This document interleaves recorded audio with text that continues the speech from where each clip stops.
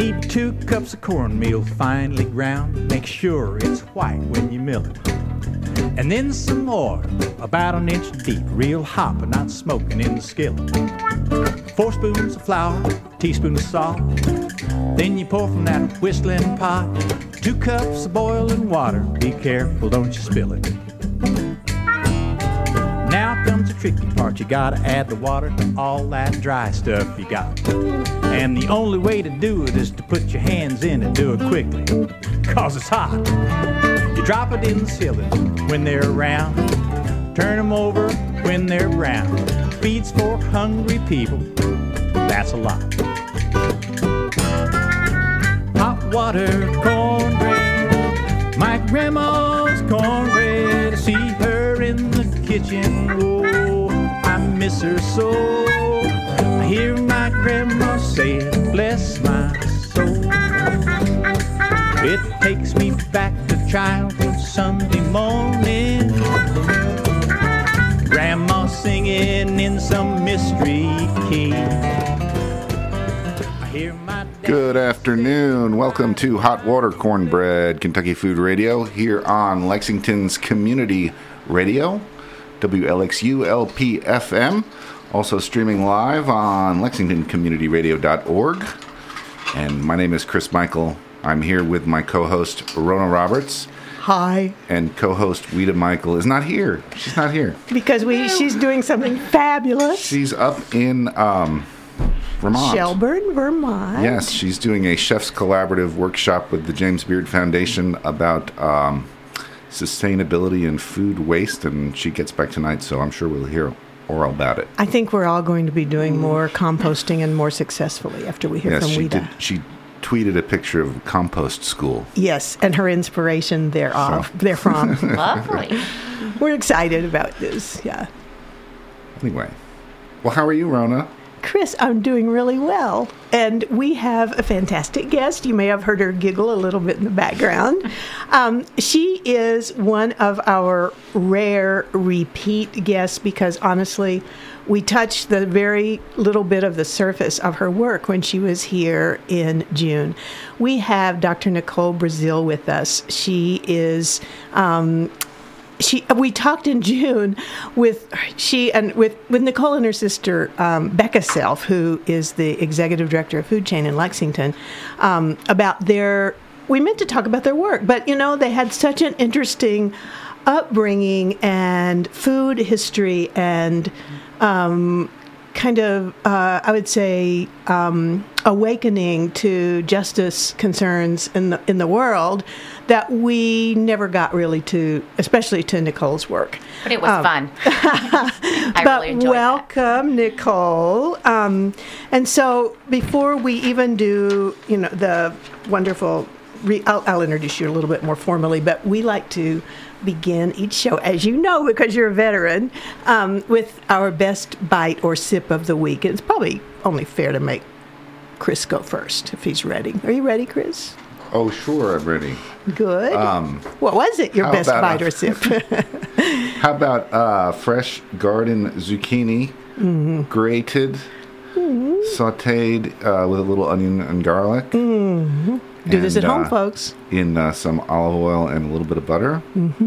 And finished with freshly grated Parmesan cheese. Oh, naturally, yes. So grated on the large side of your box grater. Did you squeeze it?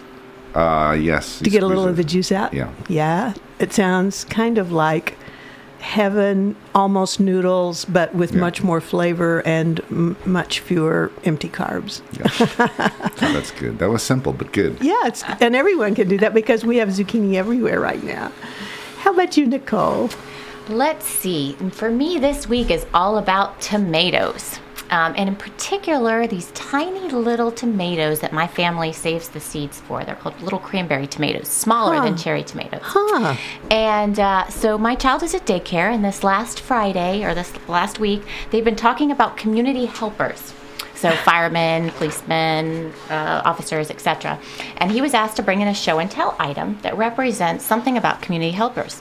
So we did a lot of talking about how can children be community helpers. And my child, who is 3, and I helped to start, along with the Presbyterian Church across the street from where we live on Rosemont Garden, a community garden this last year. A wonderful community garden, and Anne has done an amazing job getting this going. And one of the things that we planted were these tiny little cranberry tomatoes that my mom's been growing for decades, and we save the seeds every year. And so for his show and tell, he wanted to harvest and serve all these little tomatoes to his friends.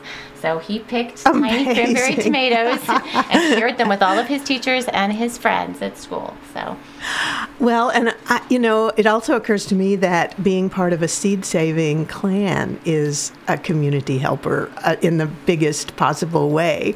It may be early for him to understand that because he doesn't know about seed stores and big ag and all of that, but you certainly do. Are they red, the cranberry yes, twins, when they're ripe? Tiny little red, ripe, delicious little. They sound like kind of like tomatoes. Champagne tomatoes, like the equivalent of champagne grapes. Those little teeny tiny. They are grapes. exactly, That's but they amazing. burst in your mouth, and so they have also the sort of sensory pleasure of that, and so little kids love them. Oh, we're probably going to get some requests for the seeds. I was going to bring them. I forgot. Yeah. There's no peeling or seeding those. Yeah, No way. that's wonderful too. But they have enough seed inside for you to save, That's and right. for your They're mother to tiny. do that.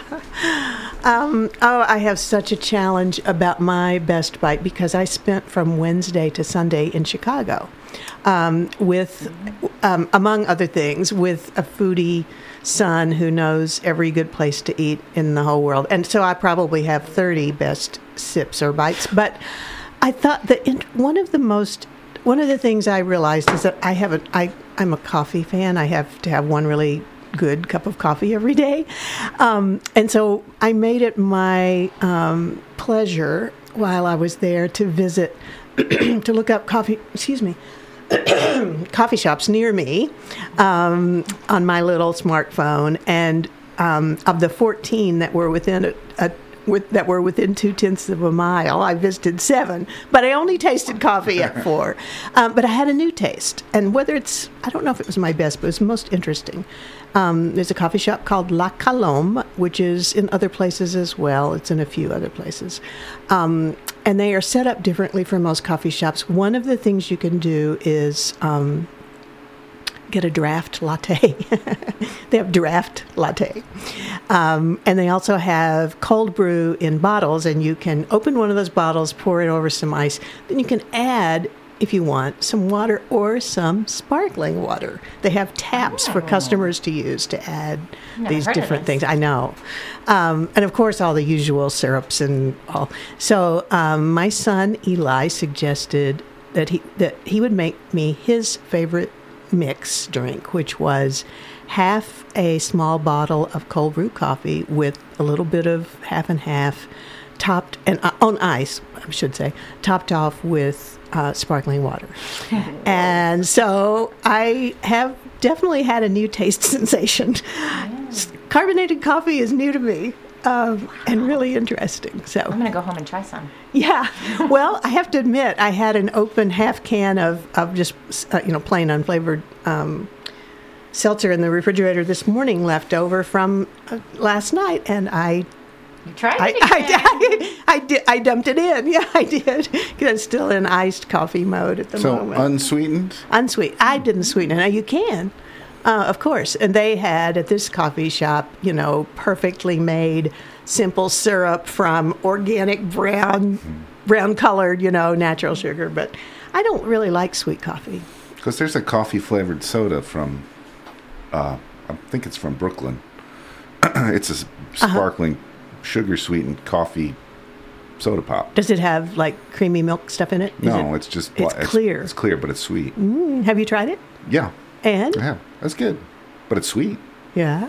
It's like coffee, Coca-Cola. Well, sometimes one needs sweet. I'm not always opposed to sweet. I mean, every once in a while you have to have it, but I just coffee. But it's interesting. I mean, the seltzer, and that's like an egg cream too. That's sort of a similar thing, milk or Italian soda. Especially if you tipped in something a little sweet and a little bit of vanilla. That's a good idea with coffee, though. Yeah. what it did. Lexington needs that. I know. Well, anyone's listening. I wonder if anyone has any restaurants around here where they could try out new things like that. Somebody might have a I just restaurant had or two. cold coffee at Cup of Commonwealth. So it's the first time that I've had cold coffee or the cold brew coffee at an establishment. It's really good. Yeah. It really is. So I don't imagine it would be very hard to go from that to adding some seltzer and some other things. Right. They would be a likely place, Yeah, they would too. be. Cup of Commonwealth, our friends over on, what is that little street? Right off Main Street. Eastern. And they're, I think Right they, off Main Street. And they now have a little facing on Main Street, don't they? Haven't they expanded to that little front I think section? they do. So we like them. Among our, even if there's not 14 or whatever I said that number was, within 0.2 of a mile, we are getting richer in lovely community building, community-oriented coffee places in Lexington. And for that, we're so grateful to all of our good friends who do that. Indeed. So with coffee kind of lingering on our palates, we'll take a short break and come back and dive into the story behind the story of Dr. Nicole Breazeale's work with food and justice. Be right back. What's up, amigos? You're invited to Bucana's Nightclub Wednesday through Sunday to enjoy dancing and karaoke with the best of DJ Rios. We're located at 907 Winchester Road, Lexington, Kentucky. For more information, call 859-684-9895. I'm 1st District Councilman James Brown. 2016 marks the 100th anniversary of Douglas Park, located at 726 Georgetown Street. This park has enriched the lives of so many within Lexington. So please join us in a series of events designed to emphasize and highlight the importance of this iconic landmark that means so much to so many in our community. For a list of events, please visit the Frederick Douglass Centennial Celebration Facebook page or look for calendars posted in local businesses throughout the community. Okay, I remember the days. High rights, low lefts, even Stevens and Fades. Troops, Lottos, and BKs, those was the days. All right, somebody play something.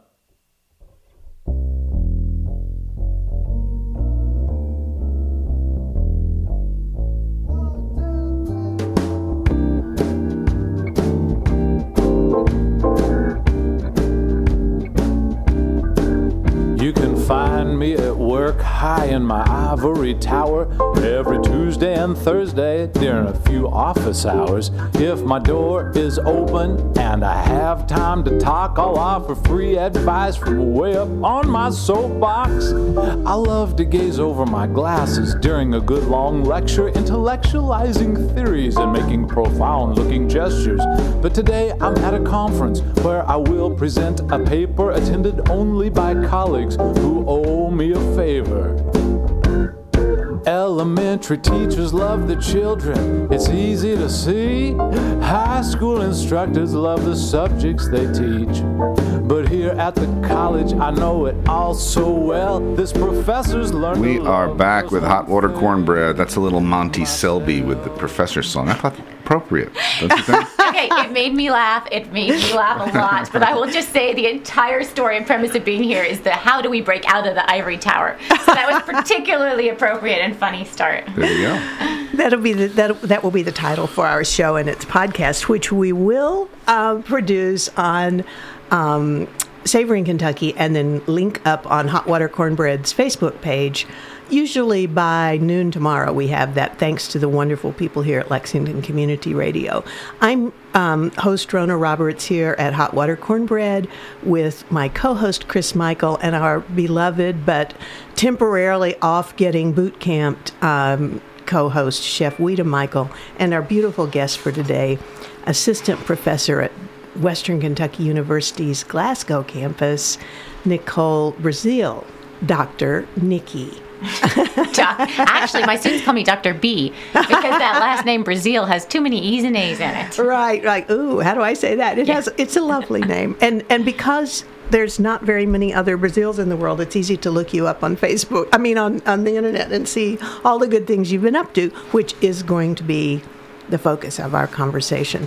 So, when Nicole was here in June, we just sort of touched on the fact that she carries her passion and commitment to education and engagement out of classrooms and into communities, and excites students and community to see new things in themselves and to make progress in ways that I think is really unusual for most university professors, certainly in my experience. So we're going to talk about as many of them as we possibly can today here on WLXU LP FM 93.9. And could we start, Nicole, with your work on breaking ground? Sure. Well, so by way of introduction, just a little background. So I'm a sociology professor. And I teach at a regional campus. This is 45 minutes away from Bowling Green. It's a working class rural farming community, Barron County, Kentucky. And I do teach some standard sociology courses, but what I have been working very hard to do is develop a different model of engaged teaching that involves building classes around community projects that are defined by marginalized groups out in the community. So that is one of the things I'm going to talk about today. So let's just break that down just a little bit. Yeah, sure. So if I start at the end of your sentence, defined by marginalized groups out in the community. So can you describe for our readers an example of a marginalized group that you might turn to and ask questions? Are you going to, maybe you're going right there? Yes, I am. So I have incorporated 3 different projects into 7 classes at this point. Okay. And some of them have been food and agriculture related. My degree is from the University of Wisconsin-Madison, where in community environmental sociology. So I do have that sort of background and interest in food. And then I've also worked as a partner with the Housing and Homeless Coalition based out of Bowling Green, where they did a lot of neighborhood canvassing in neighborhoods where people traditionally do not have a voice, and found that there's a real problem with abuse of renters in that area. So I worked on them with a renters education project. So that's what I mean, starting from marginalized group, meaning starting from people who don't often have a voice about the problems that affect them, that they themselves would like to work on changing. And then I pair that and their desires and projects that come out of that with projects based out of my classes. And as it happens, many of my students are also working class students who take to these projects in a very deep way. That was one of the reasons I knew we wanted you to come back, because after we had you here in June, you and I stood out in the parking lot in the blazing sun, and you were telling me some of the, some of your students' experiences, and I was like, okay, we need these stories to go wider. So I'm glad you're here. And I so appreciate that. Well, and this is a labor of love, and a lot of people's labor and love. This is not just about me. And I think that what I have seen happen in the last, I've been at this campus for the last 5 years, and what I have seen come out of these projects and these students as they go on to become community leaders is nothing short of amazing. So do you want to go there and tell us some of those stories? Well, sure. How do you want? Sure. I think one way to start talking about this is, since this is this wonderful, amazing food program, is to start by talking about the latest project. Okay. And that is called Project Breaking Ground. So this was a course. Well, it's now, I have integrated 3 courses into this project. The idea for this course, I guess, began less than a year ago. Wow. In November of last year, I was going to be teaching a food and agriculture class, sociology of food and agriculture, in the spring, and I was looking for a class project. And I have 2 different groups that I was working with at the time. So for one, I oversee a student sustainability organization called the WKU Glasgow Green Toppers. They're the Green Toppers at the Hilltopper campus. Exactly. Yeah, or in the Hilltopper University. You got it, exactly. So these are the Green Toppers, interested in sustainability issues, right? So we have a very active chapter at the Glasgow campus, and the students are able to identify whatever projects they want to do. They decide, I see them through it. So they had been inspired by a lecture on prison gardens and were very interested in, well, what could that look like? At the same time, I had a student who was working inside the Barron County Detention Center.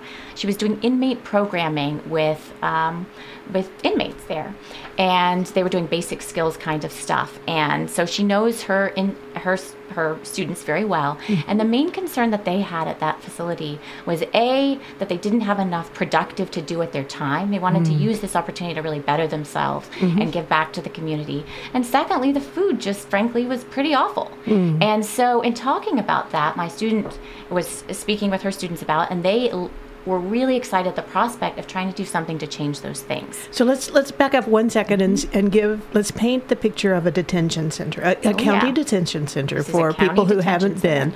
So what would land me in the county detention center? What kinds of things? Sure. Well, they have both local people who are from the local region, and they're also state inmates. But for the most part, these are fairly low-level offenders. So the majority of the people there are for drug-related charges that are in jail. I mean, they have people at that facility, who have much more serious crimes under their belt. But for the majority of the people there, they're pretty low-level theft, bad checks and drugs mostly. And so your student who works there works with male and female? She does, yes. Okay. So she does these programs for both of them, and she is very passionate about it. She's a sociology major.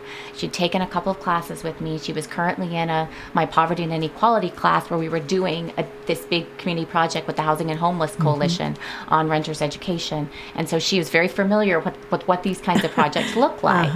And in talking about them with her students and talking about issues of inequality and what it means to take control of your situation and transform it, which is the message she brought to them. This was something they were really excited about.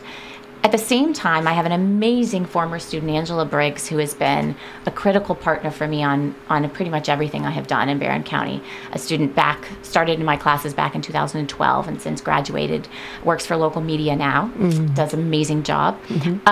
She was had a very good working relationship with the jailer and talked to the jailer and said, hey, you interested in doing some sort of a class based out of the jail that has a garden component? And he said, yes. Matt Mutter is just an incredible jailer. He and Tracy Bellamy, who he works closely with, and really all of the staff there. Now, are they elected? They are elected officials, and they, really are doing a superb job serving that community. This is not an easy job. There's a lot of, just a tiny sidebar, and shout out to Glasgow. As you say, you have an active sustainability group and so many good things going on, but Glasgow itself, I think, has, in my mind anyway, always for decades been working toward being a good place to live and owning a lot of its own utilities and using some solar power for electricity. And and we have a Thrive Bounty of the Barrens Market was one of the 4 farmers market I think we have in that tiny little town. Think about that. Yeah. They're doing really amazing stuff. There's an organization called Sustainable Glasgow that's very involved. So from the perspective of an interest in local foods and sustainability related issues, it's really a very exciting rural place to be in the state. And so Glasgow, we love you and we're learning from you and we thank you. And so tell us more. Yes. So, and I love you too. And as it happens, so what you may not know about me is that I live in Lexington and I actually commute to this campus. So I commute 2 hours and 15 minutes for this job. And you will, as we progress in this conversation, see why I do that, because there's nowhere else in the state that I could do this work in this particular way. So I am really grateful to be at this campus and all the support that I've gotten from my department chair and my colleagues who are all in Bowling Green, and my colleagues who are not sociologists and regional chancellor at the Glasgow campus in support of this work. So that has been a very important piece of this. But okay, so in the detention center, people need things to do during the day, and they're eating not the best food in the world, so they might be interested in growing their own. And then what happens? And then they're allies, people from the community who see potential, and the jailer. And his assistant. Okay. So what we end up doing is a 3-week over the winter break, 3-week fact-finding mission where we meet with everybody under the sun, including kitchen staff, everybody at the jail. I start meeting with local farmers and bringing some of those in because I am not an ag professor. I meet with the ag professor who I bring into this as well at the Glasgow campus. And Project Breaking Ground is starts in January. So I teach my first class, which is the Sociology of Agriculture and Food class, at the Barron County Detention Center. I had last semester, so in the spring semester, I had 15 undergraduates from WKU Glasgow and 5 incarcerated women who were applied for and selected to participate in this program. Interesting. So interesting. So this model was based after the Inside Out prison education program, which involves bringing undergraduates and inmates together around different kinds of classes. It's a national program? Well, it's a program based out of Temple University. I think it was where it was initiated. So we'll put links to these things on our Facebook. So there are faculty who are doing this kind of work around the country. As far as I know, nobody has done something around gardening or food justice or anything like this. That's because you're the pioneer. Well, it's because the way that this project sort of came together, right? So anyways, and so this is a 3-hour class, and last semester it met 3 hours on Thursday mornings. And we had 2 different aspects of the curriculum.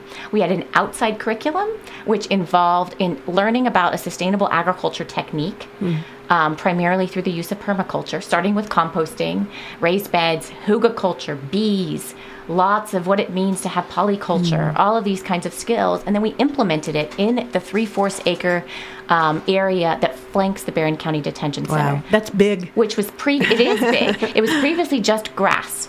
And so what we've done is we transformed it into an oasis of food.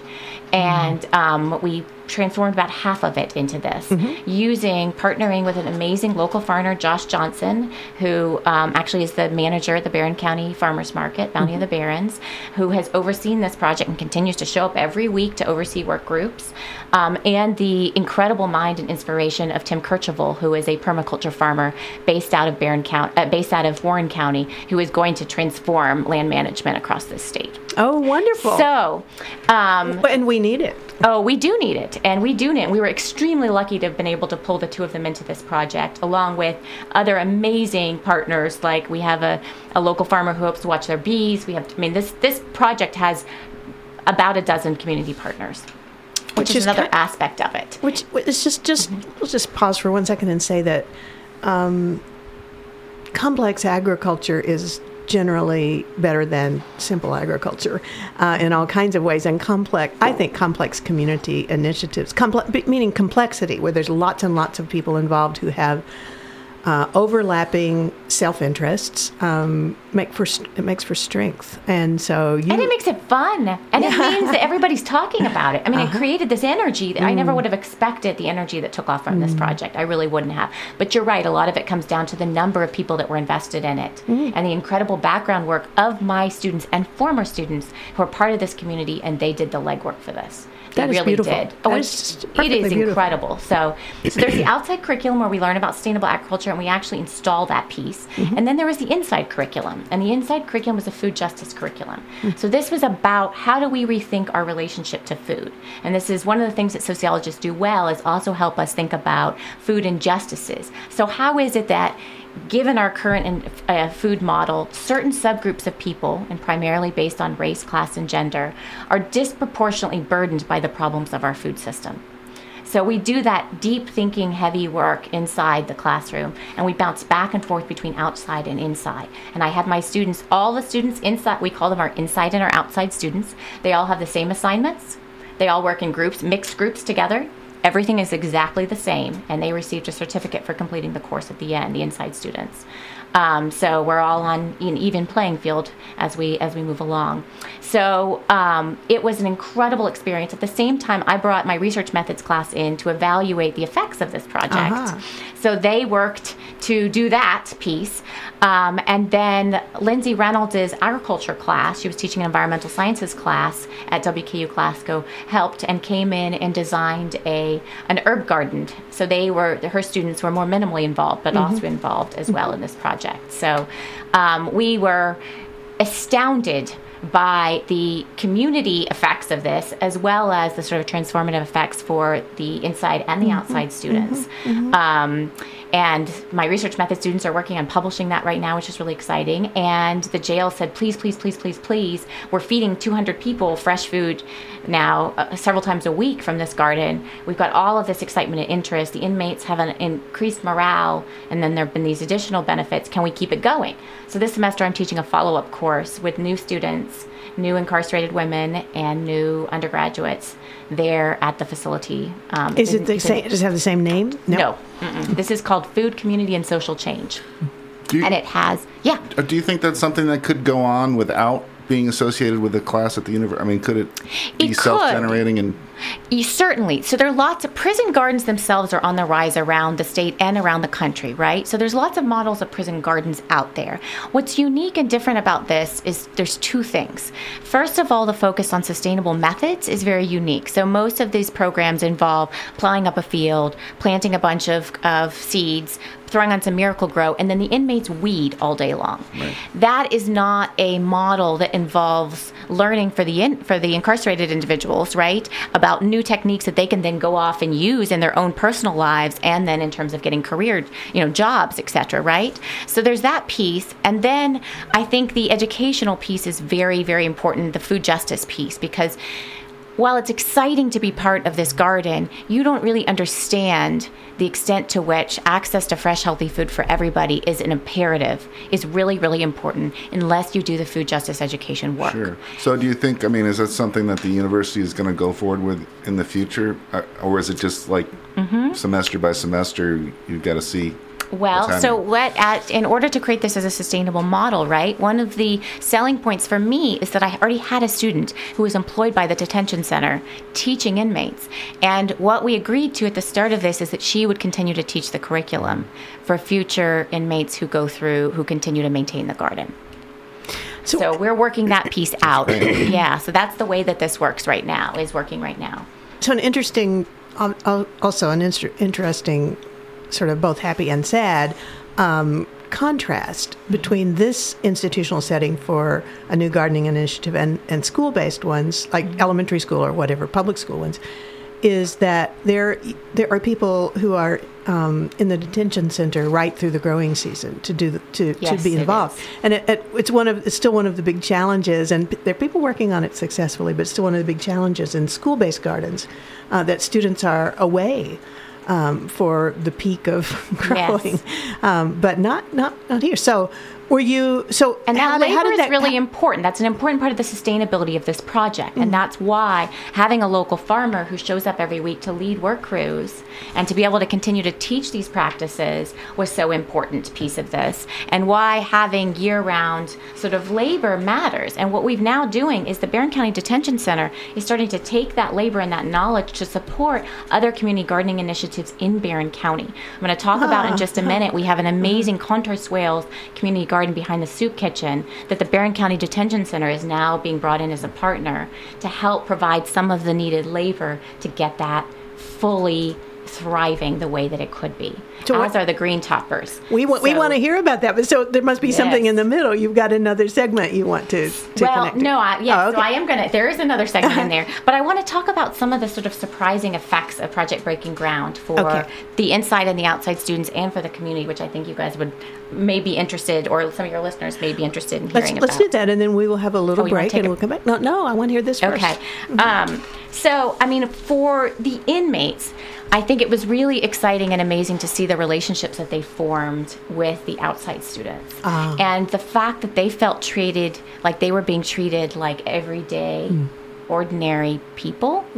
To be able to put aside that stigma for just a minute and be able to participate in something that is bigger than themselves was really transformative. And it resulted in a lot of the women that participated really changing not just their individual morale, but their ideas about what they wanted to do with their lives. Fantastic. So we had one of the inmates who had always been interested in starting a rehab program for drug abusers, who then wanted to build it around a garden project because of the healing power of nurturing and of learning these kinds of skills that are about rebirth, which was amazing. Another student who has since enrolled at WKU Glasgow, she will be a sociology major starting in January, because what she took from this is, oh my goodness, I'm smart enough and capable enough that I could go to college, which was incredible. And for the inside students, I think this is a totally different way of teaching. And the understanding of what sort of food justice is all about, you can teach it in a class till you turn blue. But until you get out, have an opportunity to get out and try to do something about it, you get very discouraged. So this opportunity to try to actually be able to partner with other people and do something themselves got them very, very excited. And they continue to maintain leadership after the class ends. they stay involved in these projects after the semester ends. Not to mention the fact that they all start composting at home, teaching their friends how to do hugelkultur. They change the way they eat. So we will eventually define hugelkultur. Yes, we will. I will tell you what hugelkultur is in just a second. So, and then finally, the community got very excited. We had this like drive-by of cars every Thursday morning to see what in the world we were doing out in the garden. And we had a Facebook site, which is just a little plug to Project Breaking Ground Facebook site, where we update every week what we're doing. And it has a lot of hits from community members who are following this project and what it means. I think we already put that link up, but we will be sure we put it up again on the Hot Water Cornbread Facebook page. Yes. Okay. I want us to take a break because I know that Chris always has fantastic music. Yes. Pre-planned that it actually helps sort of make the points that we hope people pick out and make. But just before I'm so curious. What will you come up with? I know. Now I've got him really set up, and it's going to be row, row, row your boat. But I just want to underscore one thing, or maybe we want to come back to it, and that went by very quickly, Nikki, and that was the. Oh no! Didn't lose that train of thought. Oh yes, the idea that what the students who are inmates are learning is radically different level of capacity for their future work compared to now I can go work in some place where I can pull weeds all day. Which is, there's something, I'm not doing it justice, but there was something that went there that was.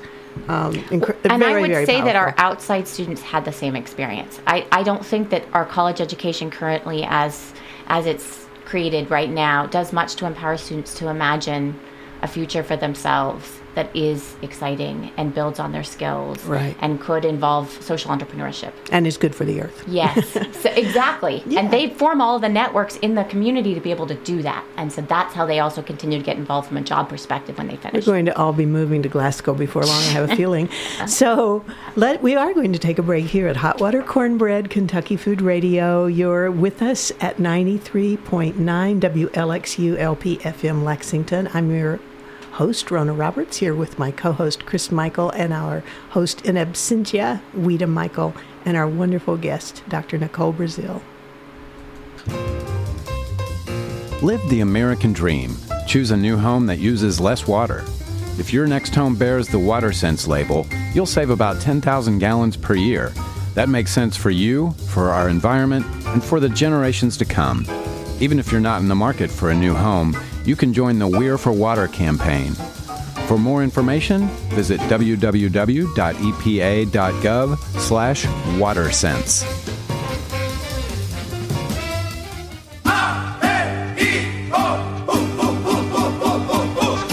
Do you need that perfect touch for your next event? Mariachi Azteca offers services for every kind of event. Anniversaries, birthdays, proms, parties, and more. You can make that moment special with Mariachi Azteca. Available 7 days a week, 24 hours a day. For more information, you can call 859-382-7384.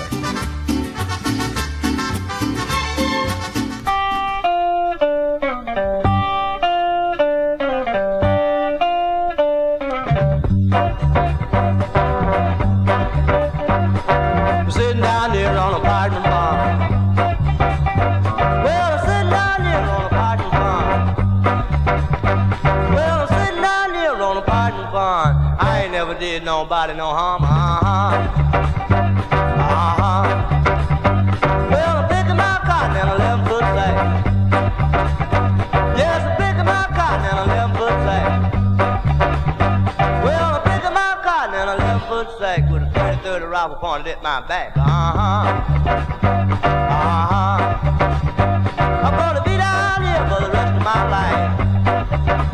I'm gonna be down here for natural life. My life, all I did was just shot my wife.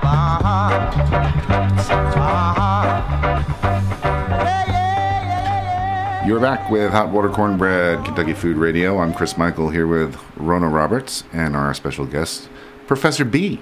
Nicole Breazeale. Professor B. She'll be our in-house professor for the rest of our time together. We're so glad to have you, Dr. Nicole Breazeale from Western Kentucky University's Glasgow campus. She teaches sociology, but in ways, I promise you people, if you've had sociology classes like 10 and 15 years ago, you don't know nothing about what's going on compared to what Nicole is doing now. So, okay, let's go to the most important thing, since we already see the clock ticking down again on these wonderful big stories. I'm one of these long-winded professors. No, you have stop talking. No, there's so much going on. What's the heart of this? It's so good. So, are we ready to talk about the Southern? Is it Southern Kentucky or South Kentucky? The South Central Kentucky Community Gardening Initiative. Okay. Yes. You want to hear about that? I am. Okay. Since I grew up in South Central Kentucky, I thought so. Yes. All right. So let's talk about what this initiative is, the Soki Community Gardening Initiative. So as you know, we've been talking thus far about Project Breaking Ground, which is a sustainable jail garden and food justice project that is a collaboration between WKU Glasgow, the Barron County Detention Center, and the wider community. Well, one of the many sort of offshoots of that project is that people in the wider community heard about what we were doing and got interested. So I received a call in, I think maybe March of this last year, from Diane Sproul, who works for the Barron River Area Public Health Department, and she was interested in doing some sort of community gardening initiative as a collaboration, and had no idea how to do it, but she said, I've heard you all are the ones that know how to do this. So in 3 days, we designed a model for it, nothing like fast turnaround time. We submitted that application. She called me on Friday. We submitted an application on Monday. It was funded on Wednesday. We started on Thursday. So I love this. We brought it with nothing like, we're not wasting time, are we at all? So we brought in $15,000 to support a network and web of community gardens in the region. Now, we approached this task from a very different vantage point. We began by trying to host a workshop on how do you create sustainable community gardens. From two perspectives. There's sort of two pieces to that. One was, how do you create the sustainable community gardens from the perspective of the gardening initiative? And this is where permaculture practices come into play. So permaculture is a type of sustainable agriculture that is very different than conventional agriculture, and it's all about starting with the health of the soil and trying to create healthy soil and polyculture. So one of those techniques you mentioned was hugelkultur, right? Well, hugelkultur, unlike a typical raised bed which you would create with cedar or perhaps cinder blocks and then fill with soil, hugelkultur starts with rotting logs. What do lots of farms have excess of? Rotting logs. Why? Because they have to cut them down, and then they put them in a burn pile and they burn them, which contributes to climate change. Right. That's not always the best way to go forth. What could we do with all those rotting logs? Well, what if we sequestered that carbon by taking them, piling them in a giant pile, and we're talking 3-4 foot high pile, and then you cover them with 1 to 2 feet of a soil mixture. And in our case, we used a mixture of manure, topsoil, which had lots of clay in it, which is just fine, hay, and leaf mulch. And then what you've created is this super fertile bed that continues, right, those logs continue to decompose, which what? Feeds the soil. You got it. And it maintains moisture. It creates a wonderful fungal network. You don't have to fertilize it or water it. And it is far more productive than anything you've seen in a conventional bed, even in the first growing season. That is so interesting. See, I thought that I was going to say as a joke that I thought hugelkultur was basically pile everything up and let it rot, but it's so much more than that. It is so much more than that. But so this is a German growing technique, right? Yes. So permaculture can teach us, we can change how we do land management from this is what you do as a backyard gardener, is hugelkultur. And in fact, we did put a 40-foot bed in our community garden next to the jail. And in fact, in 2 weeks' time, or a week and a half, on the 22nd of September, we're hosting a community hugelkultur making workshop for people in Barron County who are interested in learning about this technique. And we're going to put in another two 40-foot beds on the site so they can learn how to do that. How tall are they? They're 5-6 feet tall. They're very tall. And that gradually comes down. It gradually comes down. Even in the first season, does it come down some? It does slowly start to come down over time, yes. So what did you plant? Oh, in that first hugelkultur? Well, we have 3 different gills. We planted 3 different different guilds depending upon the season. So we started with potatoes and chives and greens, covered full of potatoes. Chives all over the top, green onions and chives. It sounds all like over the lunch. top. Oh, it was delicious. And covered chives, in greens. potatoes, and dill. And it was the first thing that started really seriously feeding the jail, even though we had another 20 raised beds produced with conventional methods on that property. Mm-hmm. So, and then for our summer, we planted it with various kinds of squash and cucumbers and other, let's see, what else? Strawberries we put on there for the summer guild.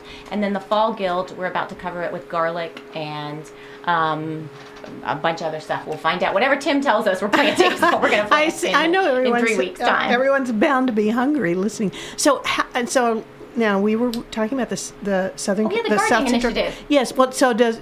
Okay, so how does this tie up? Yes, I'm sure it does. Okay, right. So we were talking about how land management, so that's at the backyard gardener thing. And then you can move up to what is called contour swales, where you use a backhoe to make these contour swales. It's the next swales, S-W-A-L-E-S. S-W-A-L-E-S, swales. It's the next step up for how you would do sustainable agriculture and using permaculture principles. And then there's silvopastured, which is the full large 100 acres of farming techniques. So part of what we are learning about and talking about is how do we transform the landscape to try to incorporate these practices. So starting at community gardening level, how do you create community gardens that flourish with abundance of food? Some for us, some for the natural world.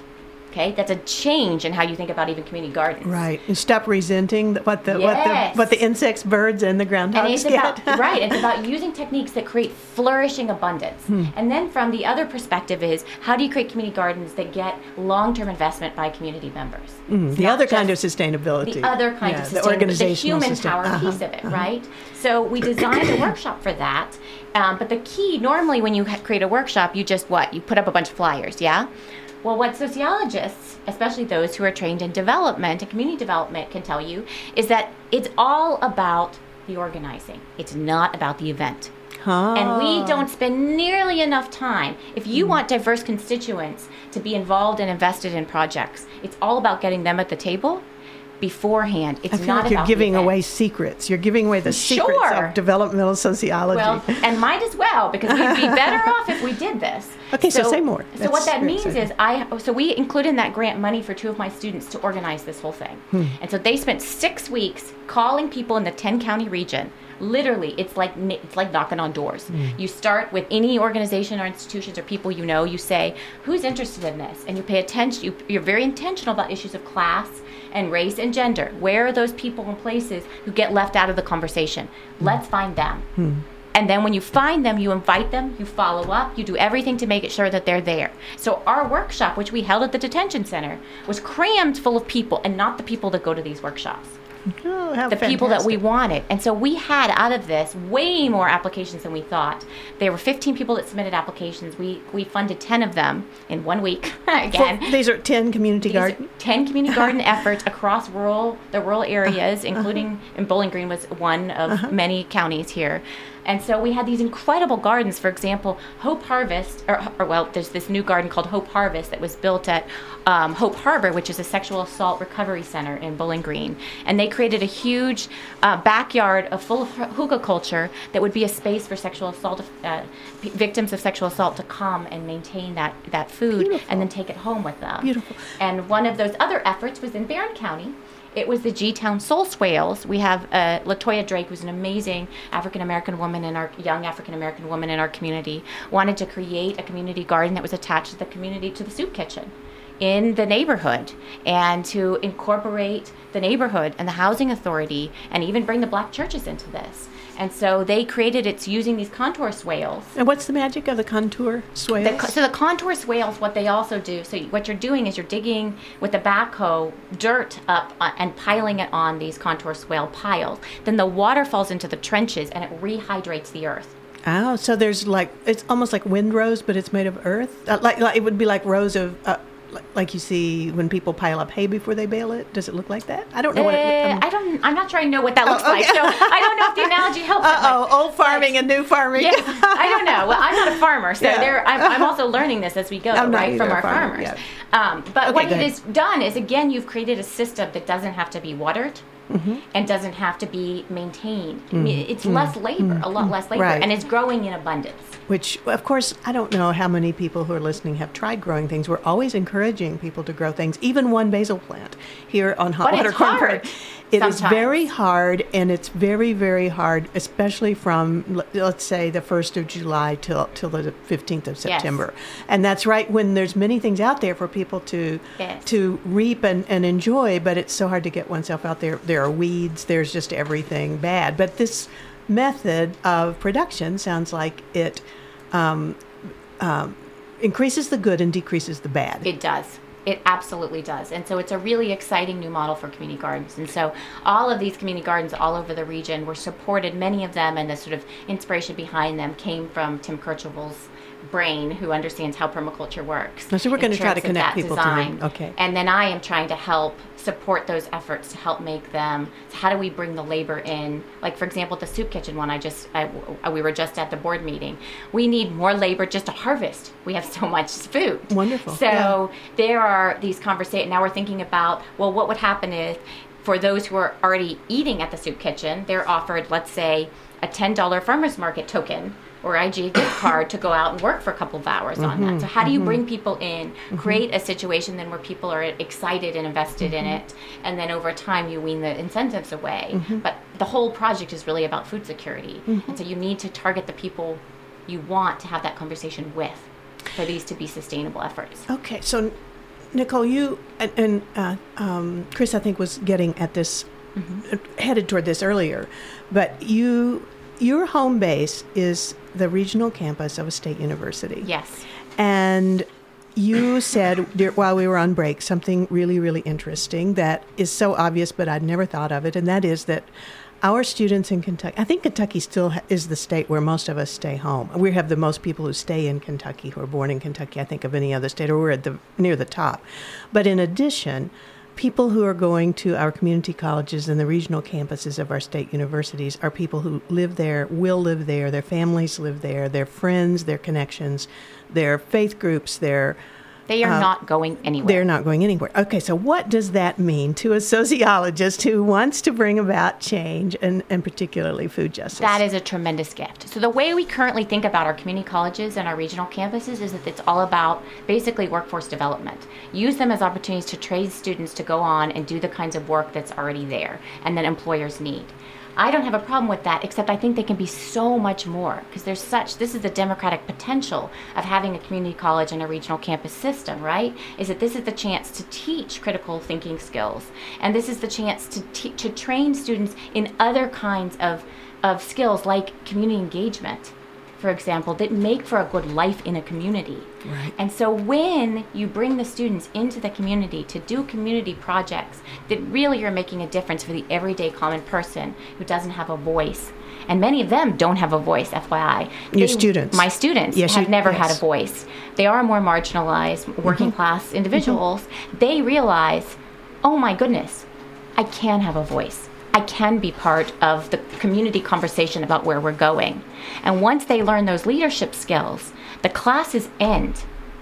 But the skills and the investment in those projects and in the wider community doesn't. Because the opportunities to apply them don't go away. That's right. I'm sure your students, they have scales fall from their eyes about the many, many places and ways in their communities that they can apply the things that they're learning in these classes. They just never realized that they could actually be part of the process. Well, and you're building community where maybe none existed before. So, I mean, between all kinds of different groups, which is neat, through food. Through food. Yeah. Thank you. If you got a song to capture that, I want it.